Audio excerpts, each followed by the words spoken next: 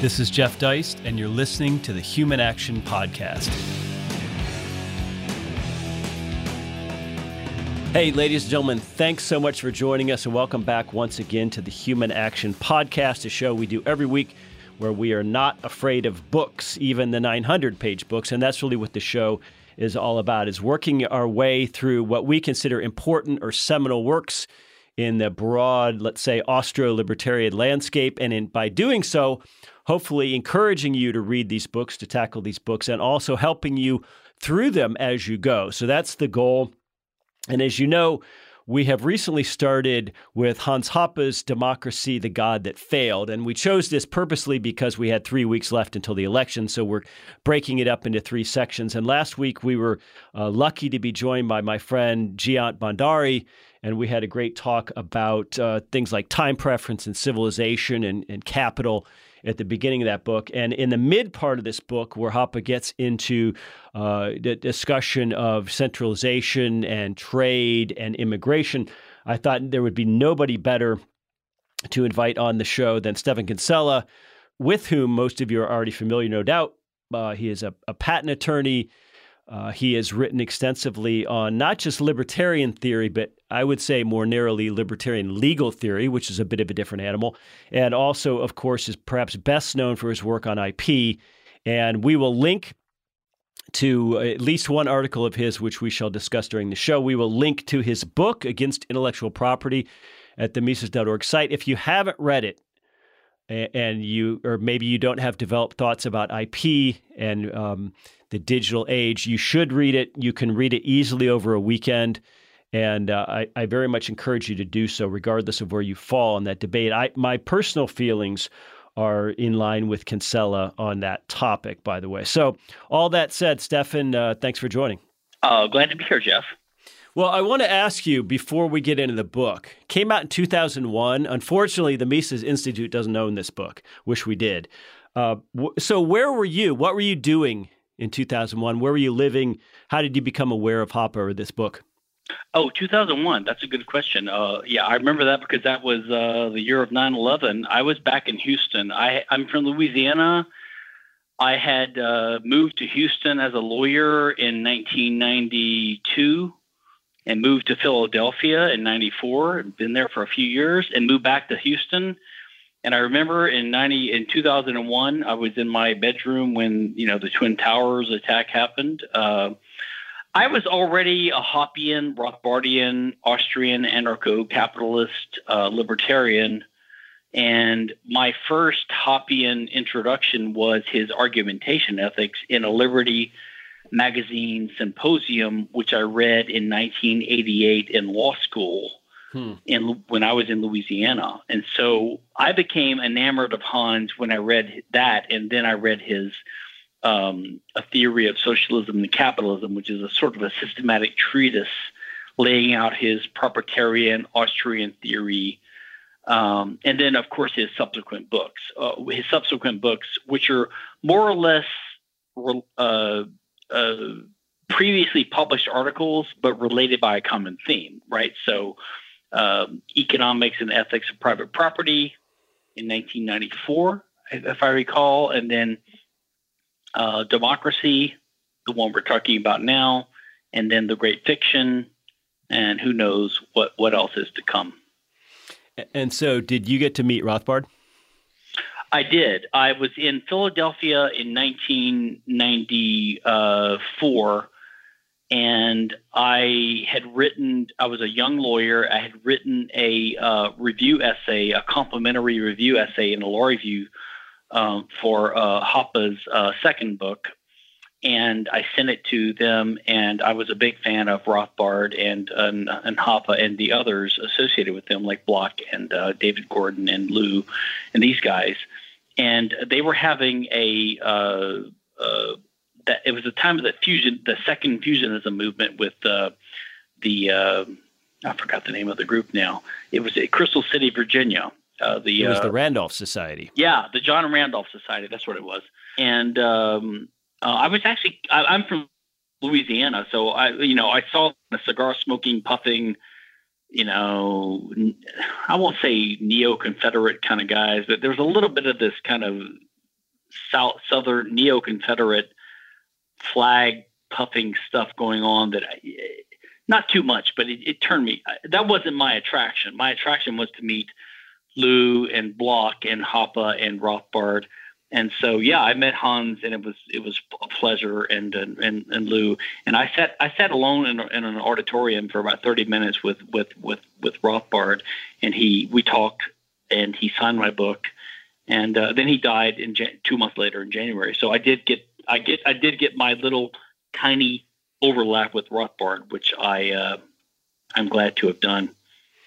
Well, that was serendipitous, no question about it.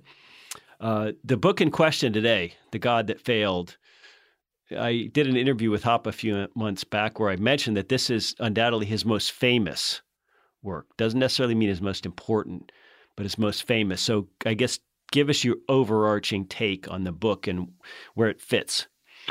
It's interesting because my take on Hans is not the same as that of others, partly because my take is more academic and more in the praxeological point of view. And my favorite book of Hans is, we have a nice relationship, and he kind of rolls his eyes. Oh, you love my theory of socialism, capitalism. I know that's my favorite work of mine for you, because it's systematic, and that was his first one that I read. It bowled me over.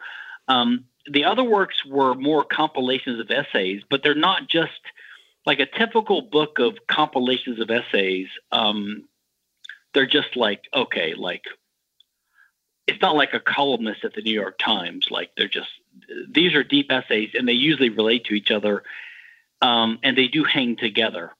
But I had read most of them already by the time they came out. So when the books came out, I already knew most of them, right? And I was the one going like, why isn't like extreme a priorism or extreme rationalism included in one of these books? So then it finally came out in the great fiction or whatever.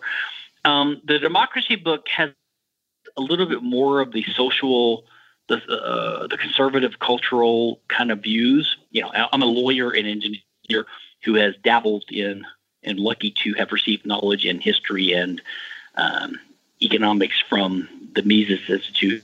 And these scholars I've been lucky to rub elbows with, but I don't view myself in the same class as these guys.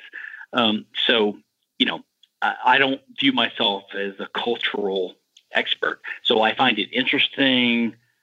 I have learned and borrowed from a lot of the stuff he wrote about that is in democracy in some of my legal writing. For example, the stuff about time preference and how it affects the formation of cities and just democracy itself, like this American assumption that democracy was an improvement over the earlier ancient regime. I mean, the introduction, to be honest, I know we're talking about chapters. This is something funny, by the way, about intellectuals like you and I, people that get into these books. You said, hey, Stephan, let's talk about chapters 5 through 9. And I know we narrowed it down to 5 through 8. You said it's only 58 pages or whatever. And by the way, on EPUB, it's like 128. But, for most people, that's a monograph of densely worded, terse intellectual stuff with footnotes.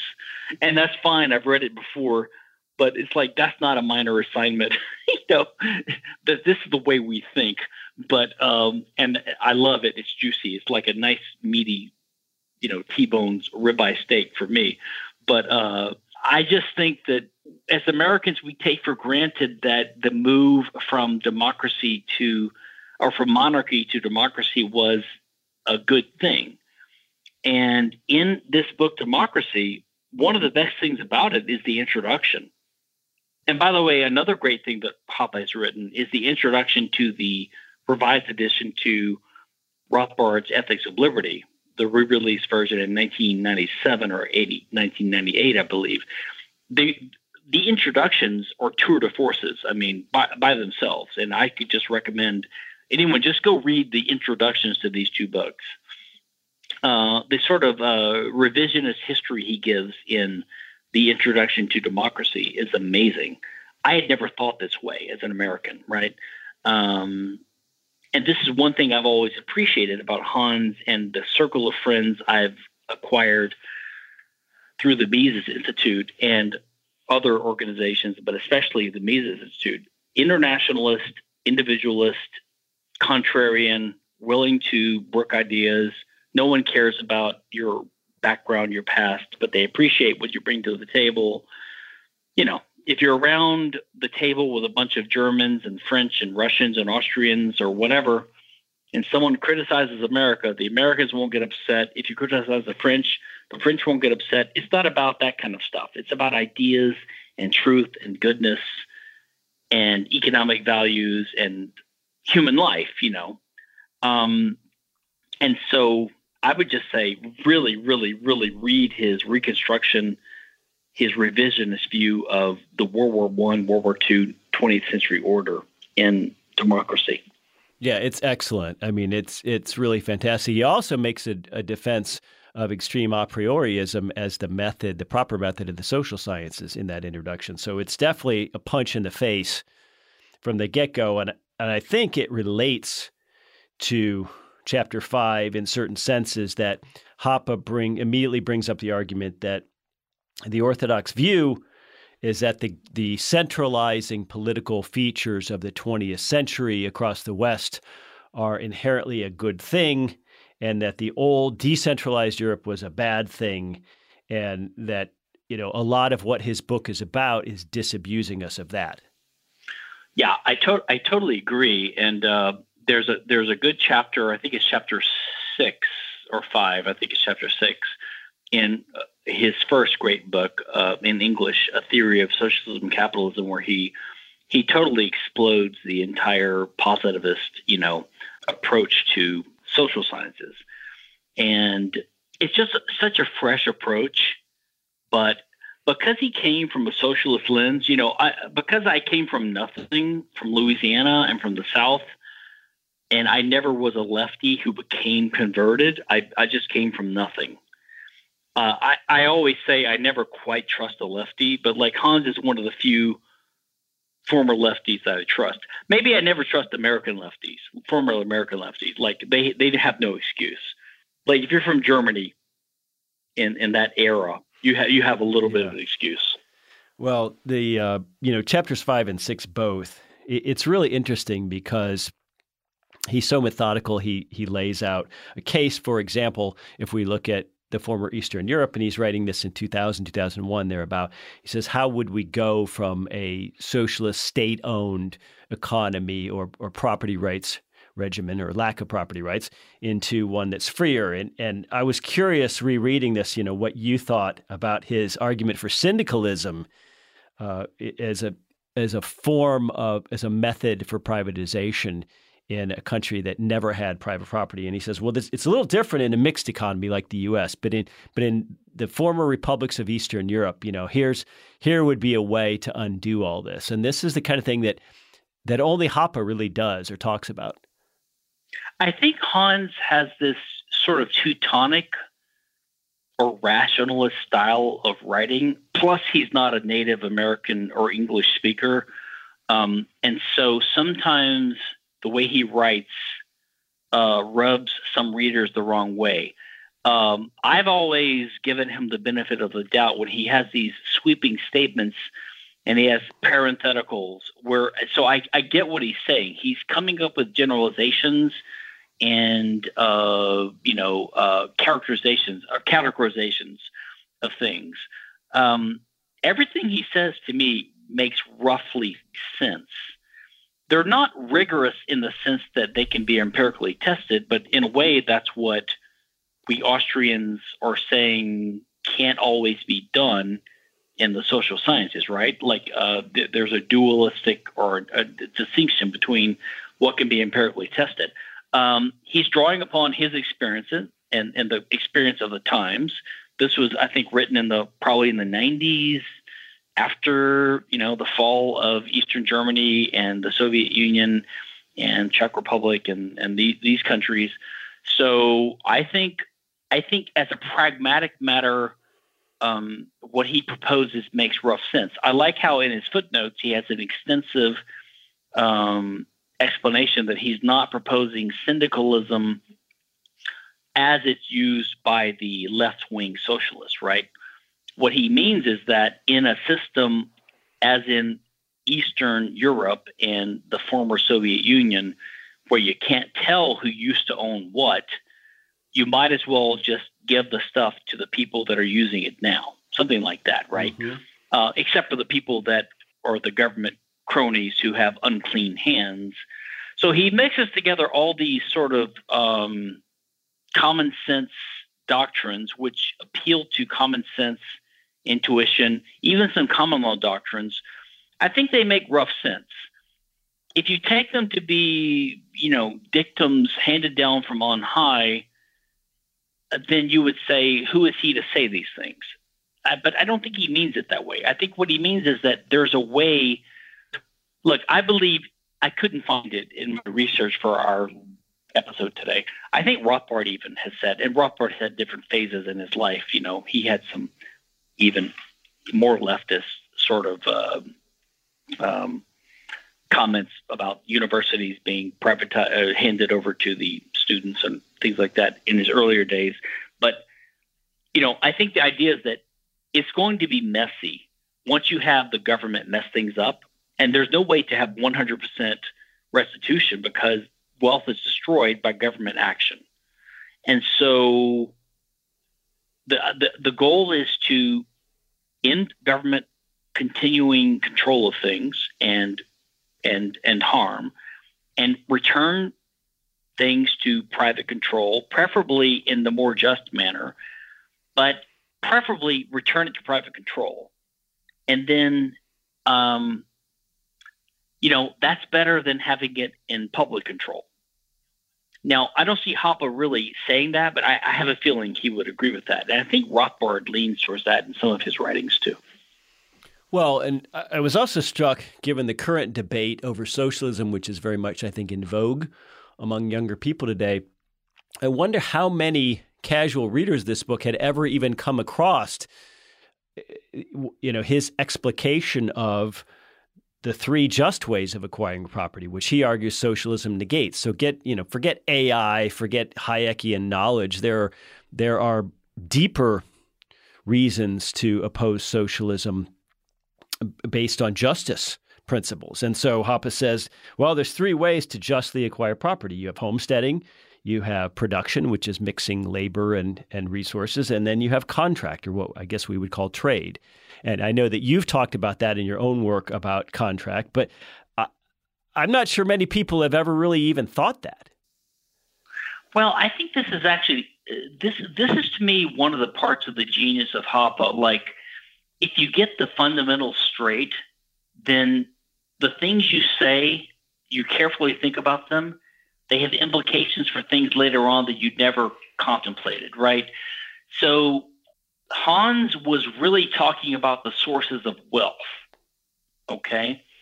He also talks about the sources of property rights in chapters 1 and 2 of Theory of Socialism and Capitalism. But in the passage, I don't have it highlighted in front of me, but in one of the chapters 5 through 8 that you and I are talking about today, he talks about the sources of wealth. And as you say, he talks about you can have initial acquisition of an unowned resource, or you can have what he calls production, right? Or you can have contract, right, which is an exchange. So what I find interesting here is that he was obviously formulating these ideas on his own, and when he started to rebel against the leftist ideas in Germany when he was a young grad student, rebelling from the leftist ideas of his teachers and things like that, and starting to come up with a proto-praxeology on his own before he had encountered Rothbard and Mises. And then when he encountered Rothbard and Mises, he realized already a body of knowledge like what he was stumbling onto on his own, right? And so here's what I think is important. He's talking about the sources of wealth, okay? So, but wealth is a subjective phenomenon, according to Austrian economics, right? So you can acquire wealth, but what does that mean, right, to acquire wealth or to achieve wealth? So if you or an actor, human body, that means a human actor in the world. And so a human actor possesses or controls a body. We don't need to get into metaphysics or religion or all that to talk about the soul, but everyone can agree that a human actor is a person identified with a body, and we act, we have control over our body, and we see these resources in the world, and we can identify that there are some resources that are unowned. No one's used them yet, and that we need to use these resources as means of action, right? So that's the Mises praxeology, the means of action. So we start acquiring or appropriating or using these resources. So that's original appropriation. So that becomes a source of wealth, right, if you acquire something. Also, if you take a resource and you transform it, or as Ayn Rand and Murray Rothbard and Mises all said explicitly, if you rearrange it by your effort or your labor into a more useful configuration or pattern, into a better, more useful thing that you can use for something else, either as a capital good or as a consumer good, right? Like, say you take a piece of metal, you make it into a spear to stab animals or to catch fish, or you take a piece of fish and you turn it into a cooked fish that you can eat, something like that. You've actually rearranged this item of material property in the world into something that's now a consumer good that you can enjoy and consume. So now you've increased wealth in the world, right? So that's a way of rearranging things by employing your labor and your intellect and your effort and your knowledge, right? So Hoppe says that. And the third way is contract, right? So by contract, we mean that two people exchange something. One does something for the other, and that could be an exchange of title or a service, something like that. And each one is ex ante better off. They expect to be better off after the trade, right? So those are the three ways of acquiring wealth. But if you notice, Hans is careful not to talk about property. The mistake that people make is they start to confuse.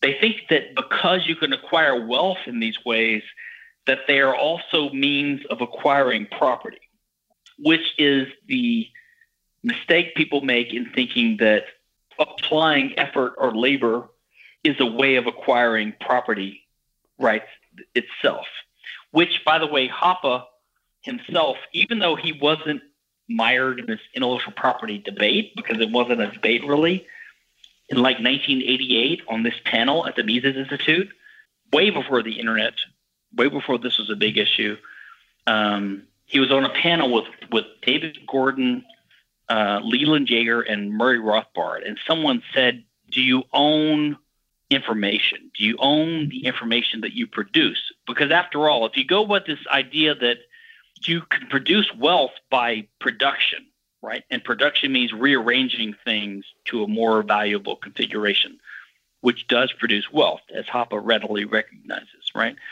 Does that mean that you own the results of that, like the fruits of your labor, this Adam Smith idea, this kind of Lockean idea? So I should say Locke, not Smith. And Hoppe said no right away, because Hoppe was really steeped in this praxeology idea. He recognized right away. He instinctively saw, no, you don't own the fruits of your labor because you don't own knowledge. Knowledge is what guides action. The means of action are scarce resources that someone has to own. They're exclusively used and owned.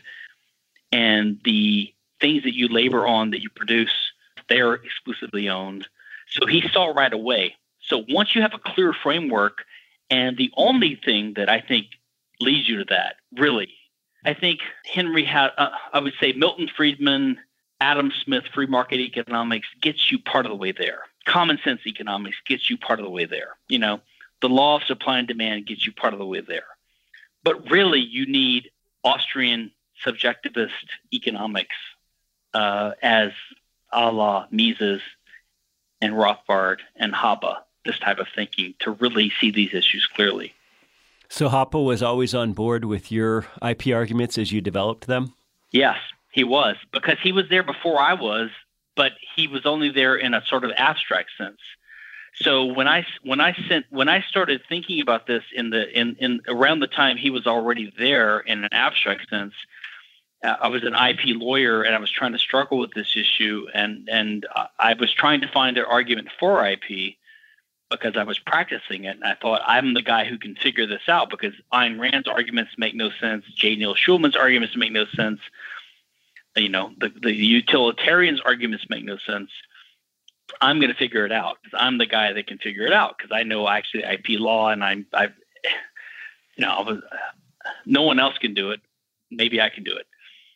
Finally, I realized, everyone else has failed and I'm going to fail because it's actually unjust. Like slavery is unjust. This is unjust. So let me unpack it and let's go back to the foundations. And it leads to lots of insights on other issues. And so that's what happened. And I sent Hans this paper, and I was tentative because I was afraid it might hurt my career because I was a young patent lawyer. Little did I know that clients don't care what you think about politics. And not only that, it helps your career because they think, this guy has an opinion. He must be smart. They don't really care. They just care that you're smart enough to have an opinion. Or you're published. Yeah, exactly. They don't care what you say. They're not going to read the footnotes. No. So I sent Hans this paper. It was some mealy-mouthed title like an exploration of the arguments for and against, industrial property. And he says, I think you should just call it against intellectual property. I said, okay. It's one of those things. And I don't have any recollection or knowledge of this. Was Leland Yeager pro IP?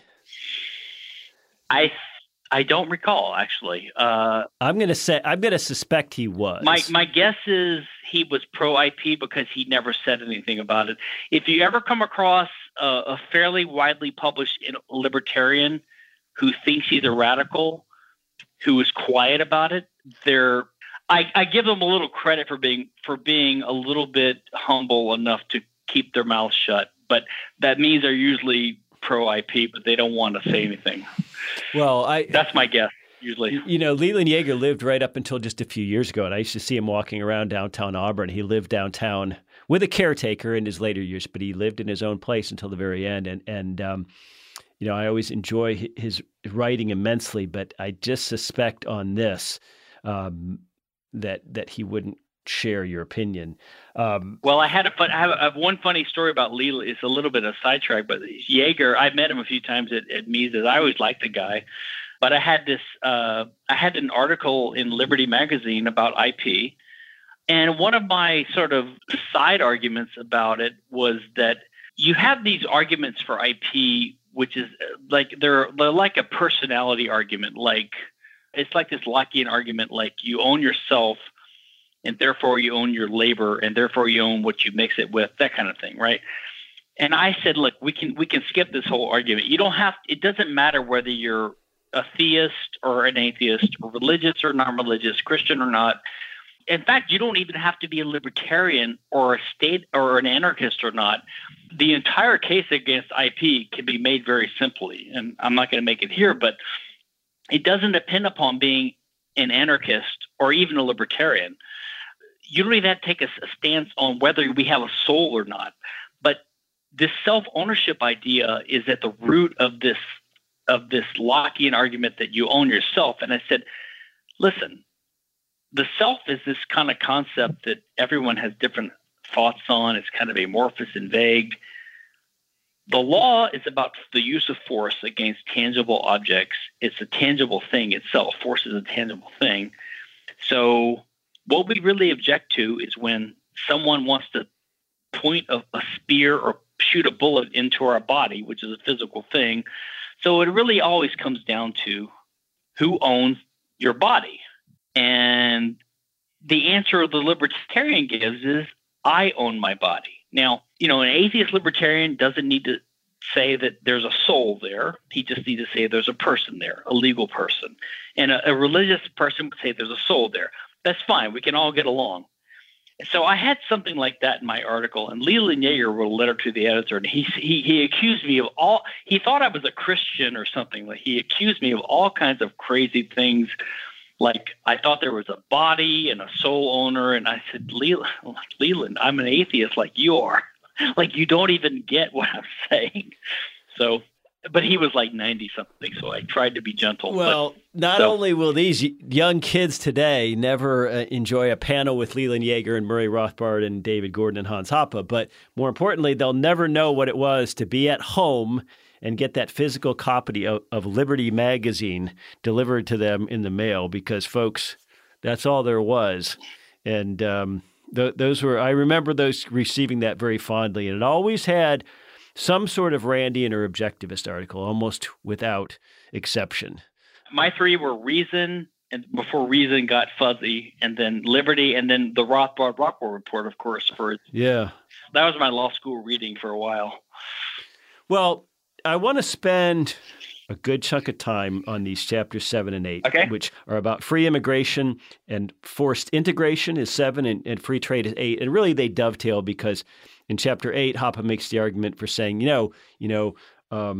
restricted immigration is not the same as protectionism against goods. Those are two different things. And I think you and I are largely in agreement and Hoppian on the immigration question. There's been a lot of rancor over the years. And about a year or two ago, I did a roundtable where I summarized Hoppe's views on immigration, among others. But so let's get into it. Let's talk about, the arguments for and against free immigration. And he lays out the former at the outset of Chapter 7. So here's my take. I'm an anarchist. I'm a libertarian. I think Hans is an anarchist, libertarian. I think you are. I have trouble endorsing anything the federal government does, like the INS. So that's one thing, right? I think what Hoppe has done, what he's done in the field of immigration is similar to what he did with the field of democracy and monarchy. What he said was, don't be so quick to assume that the move from monarchy to democracy was an unalloyed, it was progress, right? There were some things about that move that were bad, right? Democracy has lots of negative attributes from the point of view of liberty, right? It's obvious, right? It's all over his book. Time preference, the incentive structure of the leaders, the war of all against all kinds of things about democracy, which are pretty obvious if you think about it and if you just open your eyes. And he has clearer, and then so now everyone says, oh, Hoppe is a monarchist. No, Hans is not a monarchist. He has explicit things. I'm not a monarchist, and this is not a brief for monarchy. He's simply saying that in many respects, monarchy is superior to democracy, and therefore, if you want to come up with a public policy model for how your democracy should perform, even though these recommendations are probably futile because democracy's incentive structure is not going to implement this, this is what you should be in favor of. So, like, it's sort of like a cheap shot to say, oh, he's a monarchist. He's not a monarchist. He would prefer anarcho-capitalism, so would we. But the question is, what would be better? A world of 10,000 small Liechtensteins? And that's what he gets into a lot in these chapters, right? And I think it's hard to imagine counterfactuals, right? But in a lot of respects, a world of 10,000 Liechtensteins seems to me to be obviously preferable to the world that we have now, the world of hegemonic large, states that have a large tax base. I mean, the U.S. is no better than Singapore or Canada, except that it's bigger, right? It's bigger, so it has a large GDP per person and a large population. So if you combine those two things, it has a large tax base, so it could build a large military. That's it, basically, right? China has a large population but a low GDP per person, so it's not quite there yet. It's getting there. Russia's population isn't quite big enough, so it's only a medium player. Europe is too non-consolidated. India is a basket case. South America is a basket case. Singapore's rich, but it's small. Canada's rich, but it's small. So if you had 10,000 small, rich countries, I think Hans has a good point that might be the ideal world. How do you get there? Now, the ideal world would be anarchy, but this would be a step on the road towards that. So I think that's one aspect of his point of view. So I think on immigration, I think what he does is he says, listen, in an ideal world, there would be no such concept as immigration because there'd be all private property and people would just engage in free trade and people would live on private property according to the owner's consent. That's all. I mean, it wouldn't be an issue. But now that we have democratic run governments and public property everywhere, you have these issues come up. And so we have two problems, and he isolates two problems. And by the way, all his opponents focus on one thing that he identifies, which is what he calls forced integration, which I think he's right to identify that. So forced integration is when you have a mass state like we have in the U.S., let's say 350 million people, public roads, public property, welfare state, anti-discrimination laws, the whole host of things that we have now. Then you have forced integration. You have people being forced to support each other, live together, communities living in ethnic groups and different types of people being forced to live together that maybe naturally wouldn't live together right away so quickly, whatever. I do have the impression that the U.S. experiment in this has gone better than other countries like in Europe, but still it could be a recipe for disaster at some point, as we see right now with all the riots happening all over the country, right? So you have forced integration.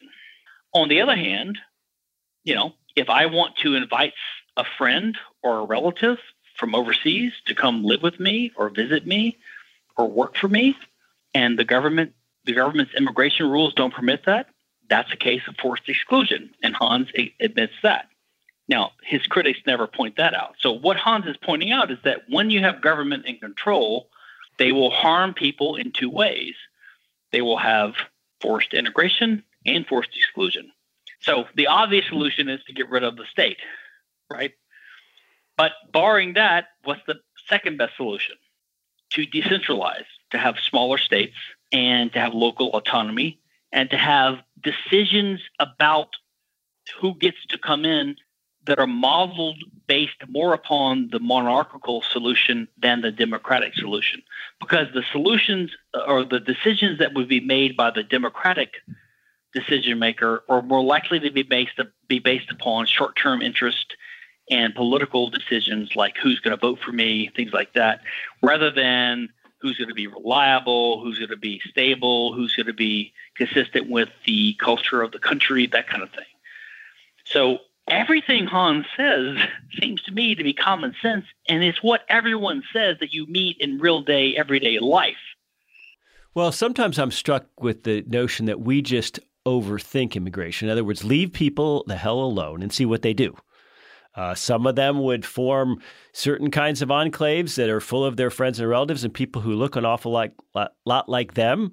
And some of them would form very cosmopolitan, multiracial centers, places like Hong Kong and Singapore and Dubai. I don't, so that's, I agree with you that there's a common sense element to this, but the root I think that Hoppe is getting at is this idea of owned versus unowned land. And when you have a pure private property society, there's no real unowned land. But when we do have this discomforting reality of ports and highways and public schools and all this, the question becomes, how ought the state carry out the rules by which that amorphous public property is used? And so you wrote what I think is really an excellent article on LouRockwell.com quite a while ago now, 2005, where you talk about this idea of rule setting for private property. And so can you give us a little background on that? Yeah, I was, as I said, I'm reluctant to say that anything the INS does is legitimate because I view the federal government as a bunch of thugs, right? So, but my focus was, is it a violation of rights of foreign citizens or foreign would-be immigrants to be prevented from immigrating here or not? So to me, I always think in legalistic terms, like, is it a violation of their rights? So I'm thinking like, okay, so to immigrate to the U.S., you can't just step onto someone's porch. If you did, then it's only a question of whether you're trespassing or not, and that's a question of private law. And if you're invited, that's fine, but you got to get there somehow. And we have a network of private roads and private facilities and ports of entry and things like that in this country. Now, they are privately owned legally by the governments, the federal government, and the state governments and the local governments in this country, legally. I say legally because I'm not endorsing it. I'm just saying as a matter of law, that's who it's owned by. Now, from a libertarian anarchist perspective, how should we view that situation? And I think we should view it as the rightful owners. And this gets back to what you mentioned earlier, Hoppe's program for desocialization. If we ever were able to unwind the state, how should we do it? In the U.S., for example, like Hoppe is against this auction idea, and I'm not completely opposed to the auction idea. I think it should probably be the last resort, but I think probably you could figure out who the taxpayers are, and you should. So the taxpayers would have the greatest claim. Then the syndicalization idea would be the next, like the neighbors to the highways or whatever. But you could find some kind of way. As long as you return it to private hands, to my mind, in 100 years, it'd be nice and functioning, and in private hands, they'd be a better solution than what we have now. But in any case, the point is, the way to view it is there are private people and there are government parasites. And the government parasites can be best viewed as caretakers of the property legitimately owned by the private claimants who have a legitimate claim that is just being stopped right now by the workings of the actual legal system itself. And so I would say that the highway system, the federal interstate highway system, as legally owned by the federal government, but as morally owned by the taxpayers of the country, like American citizens who have paid income tax over the last 50 years, something like that, And therefore, the question is, okay, well, then who gets to use it? I would say the rules should be determined in accordance with the wishes of the owners, and the owners are the real owners, and that is the taxpayers. So they would say, since we're the citizens, we're living here, at least let us use the highways that we paid for so we can drive to work and go get our groceries and things like that. That way, we're getting some kind. And by the way, in Fifth Amendment eminent domain law, there is some kind of law about when you take someone's property for public use, you can pay them monetary payment, damages, or you can give them in kind. Like, so for example, if you take someone's house or part of their yard to make the highway bigger, but they get access to some freeway, that might be some benefit that gets credited against the damage done to them, et cetera. So there are ways that the government plays games with these things. But the point is, if you at least if you tax them to make them pay for freeways, and then you don't let them use them, then you're adding insult to injury, or you're adding injury to injury. So at least let them use the freeways. Okay.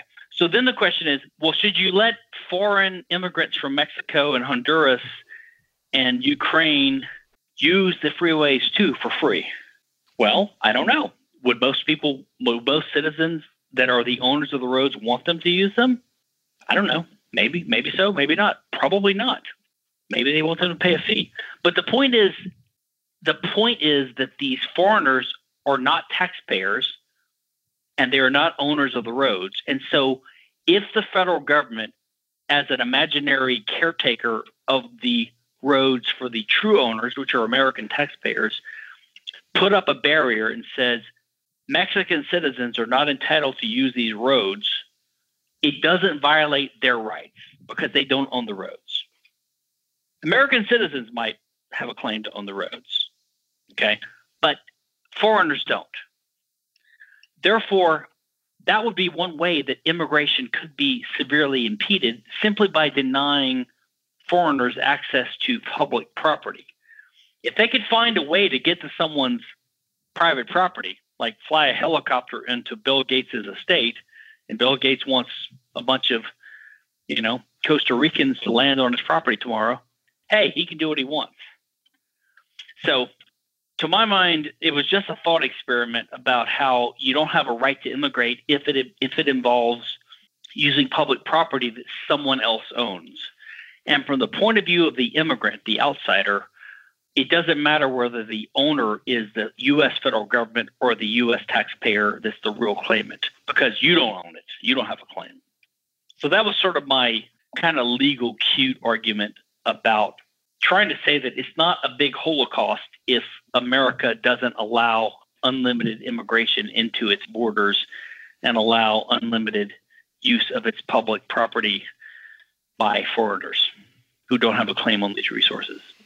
Right. And of course, Walter Block went back and forth with you and Hoppe on this more than a decade ago in the JLS. But one thing Walter says, well, we ought to view all this public property, so-called, as just virgin, unowned territory, and anybody can go in and homestead it. So Antifa can just take over Chaz in downtown Seattle, and that's great. And Walter has actually argued that. But Hoppe rejoins this argument, and I mentioned this in my interview with him, is saying, his argument that we ought to view net taxpayers as the real owners of so-called public property is really one that applies in this context of immigration, not in necessarily a broader conceptual context.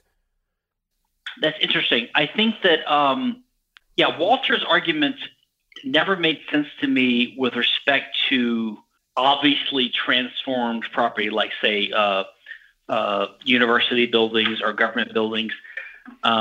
I would not be averse to the argument that you could treat them as if they're unowned, but it's a legal fiction then. And then you could say, okay, so the way we're going to privatize these things is treat them as if they're unowned, and then let whoever is the first claimant get them. But then then that's just your method of auction in a sense. And then Hoppe's already opposed auction as a method of doing that.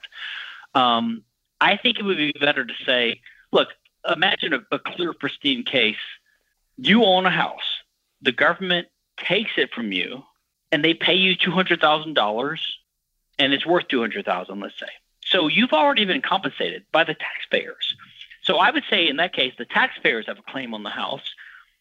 The house was owned by you. You don't own it anymore because you've been compensated already. The government owns it legally, but the taxpayers have a general claim on that house. Okay. I don't think it's unowned. I think if Block would say the house is unowned, he's wrong. It's not abandoned. It's not virgin territory, so it's not unowned. Now, for the case of millions of acres of forest owned by the BLM, the Bureau of Land Management, I do think you could make an argument that some of that is unowned and it's open to all comers. That's a different argument. But for transformed land that has been transformed according to Lockean principles, that used to have a recorded owner and that it's just been taken over by purchase or by eminent domain, I don't think calling it unowned is the right model. Well, what's interesting to me, though, is that just as Hoppe offers at least a conceptual idea for how to desocialize a country through the syndicalism or whatever, he also says, hey, here, the way we can require a would-be immigrant to bear the full cost of his or her impact on public ownership is simply to use the insurance process, some kind of surety bond. And what's always struck me, there's a lot of Beltway libertarians who really dislike Hoppe because of immigration. They think it has to be motivated or animated by racism or something like that, which it isn't.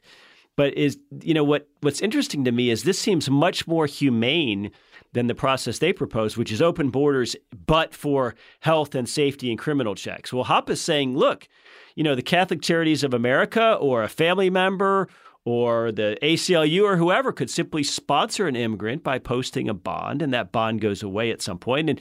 And during their stay prior to becoming a citizen, it simply covers the taxpayer for the full cost of anything if they get in criminal activity, if they get in, or problems. So in other words, instead of going through this immigration rigmarole, you could post a bond and somebody could fly here tomorrow.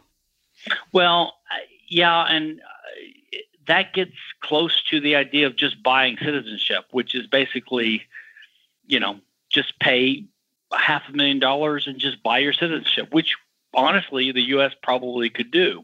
But then you're getting into the idea that that presupposes the right of the federal government to limit immigration and to sell it off, and who's the money going to go to? I guess theoretically, as a practical matter, that probably would be a good solution, to be honest. Like, I personally think that more population in the world and in the U.S. is better. I think division of labor, more geniuses, is better overall. And I think if we had a policy where we said we're going to open the borders, okay, you could have some controls for criminal records and whatever, but just prove that you're self-sufficient. Have a bond, at least as a way in. Like, get some corporation to sponsor you. It wouldn't be the libertarian ideal, but it would be so much better than we have now. And probably the number of immigrants that could come in would be 10 times what's permissible now. So it would be something unobjectionable to everyone, basically, except for people that want, the people that want us to have lower population, the zero growth people. But basically, it would satisfy everyone. So I don't understand why we don't just do that. Just say, listen, except it wouldn't be a pro-democratic vote strategy. Hey, man. Look, this is Hoppe, the humanitarian pragmatist. That's what people need to understand. But okay, so the free trade question, Hoppe says, again, this isn't the same as protectionism, because when you have goods crossing borders, you have the sender and the receiver agreeing ahead of time, whereas individual humans can just migrate. They possess a will. So immigration, like trade, ought to be invited. So give us your take on his general argument in Chapter 8. I think that's a great argument. He has I don't know if I have time to find it really quickly here. He has a great argument. He says something like, without a government, there's really no distinction between free trade and free immigration, right? Because they both happen naturally, right? And they both benefit. They're not the same thing, but free trade. The argument for free trade is uneasy to understand. But once you have a government, then the movement of people has political consequences, right? Because they become subjects, they can cause harm. They're animals. They have a will. And they can then, under democracy like we have now, they can start voting. In fact, that's of course why the Democrats want Puerto Rico and D.C. as a state. That's why they want to have amnesty for the 11 million or whatever it is, million people that are dreamers. Obviously, these are not humanitarians. They just want Democrat votes, right? It's obvious to me. There are political implications for these people. And they change the culture, too. There's nothing wrong with culture changing. It always will change over time.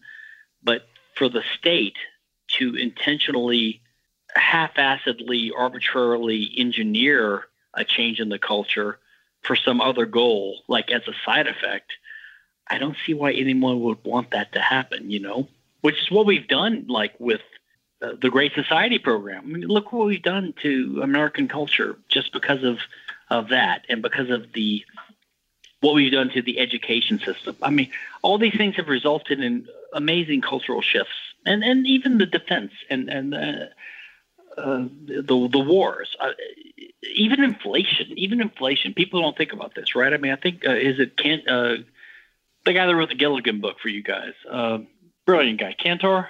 Paul Cantor. Yeah, Paul Cantor, about Paul Mann and Man and inflation.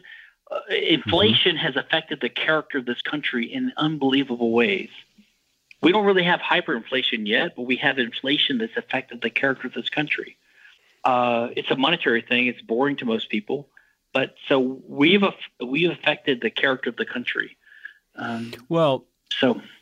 Almost out of time. I want to wrap it up with a question about hoppophobia, which a term I believe coined by Rothbard. But look, there are personalities and individuals involved in all of these philosophical and academic debates, and there's also a sociology to any putative movement. So I think what happens is when Hoppe says, here's my argument why monarchy may be preferable to democracy, but I'm not a monarch.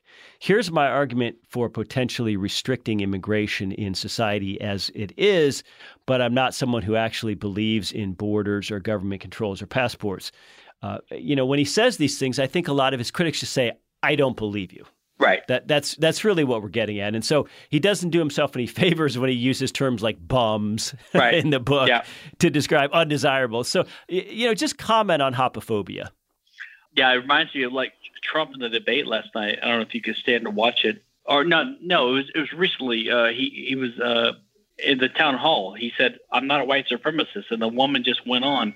I mean, what can he say? I mean, how many times can you deny that you beat your wife, You're a white guy, you say, I'm the least racist person in the room, and everyone laughs. It's like, what can I say? I'm not a racist.